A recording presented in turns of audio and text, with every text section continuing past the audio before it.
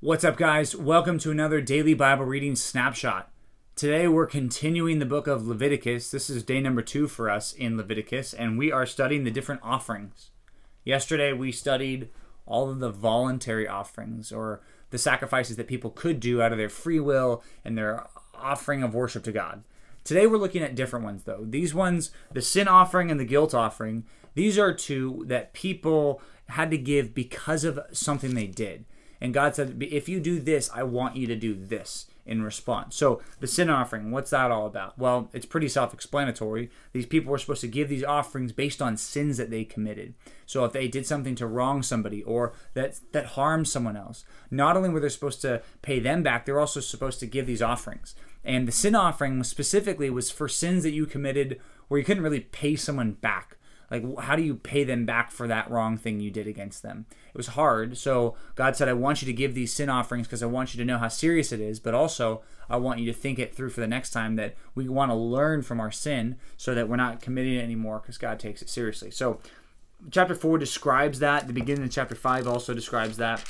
The middle of chapter 5 starts describing the guilt offerings. And these are for sins that you commit against someone else and you can pay them back. So this was different. They were supposed to add 1/5 or 20%. So let's just say in a situation you did something that hurt someone else's cow, right? Let's just say their cow. And you did something on accident that hurt someone's cow. And when you do that, you pay them back by giving them all the money that the cow is worth. And then you add 20% extra and say, I'm sorry, I'm paying you back, but I'm paying you back even extra for what I did wrong to you. Just know that this text gives that pattern, but also think about it.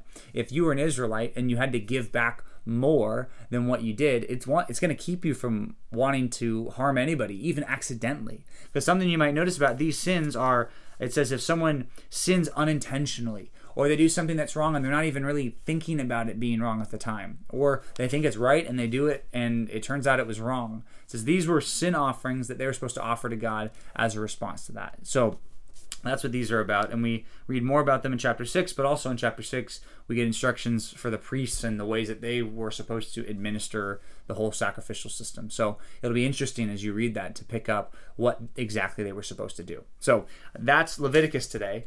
Let's talk about Matthew chapter 25. That's where we're looking now in the New Testament.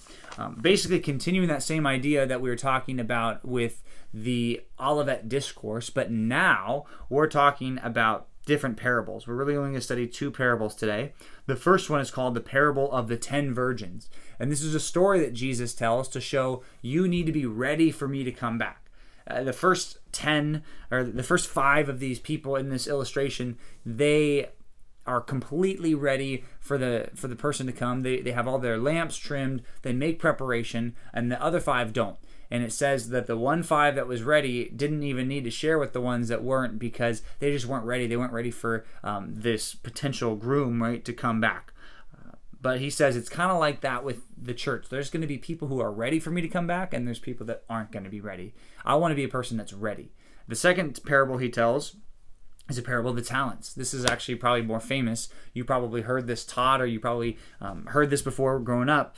But this is the parable where the master gives his servants different amounts of money that they're supposed to use and invest in different things. And it says the one who got 5 made 5 more. The one who got 2 made 2 more. And the one that got 1 took it and buried it in the ground and didn't use it.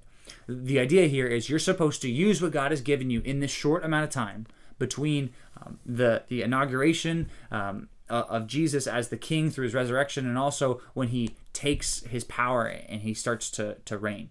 Between these 2 time periods, right, what are we supposed to do? Well, it says God gives us gifts and we're supposed to use them. How are you using them? And are you ready to give account for that? That's the message that Jesus gives us here. So it should help us think through, wow, what has God given me that he wants me to use in the church? What does he give me that he expects me to use for his kingdom? Well, if I'm not using them for God, well then at the end, I'm going to have to stand before God and he's going to say, I gave you all these things. How did you use them for me? And the answer is, for some of us, well, I didn't use them very well. I certainly don't want to be in that camp. I hope that you don't want to be in that camp either. I want to be a person who uses exactly what God has given me, and I hope you want to use exactly what God has given you to do what he wants you to do. So Let that be some motivation today as you think through this passage. Let's do what God wants us to do with all that he's given us to do it. So, all right, guys, that's it. We'll see you back tomorrow for another DBR Snapshot.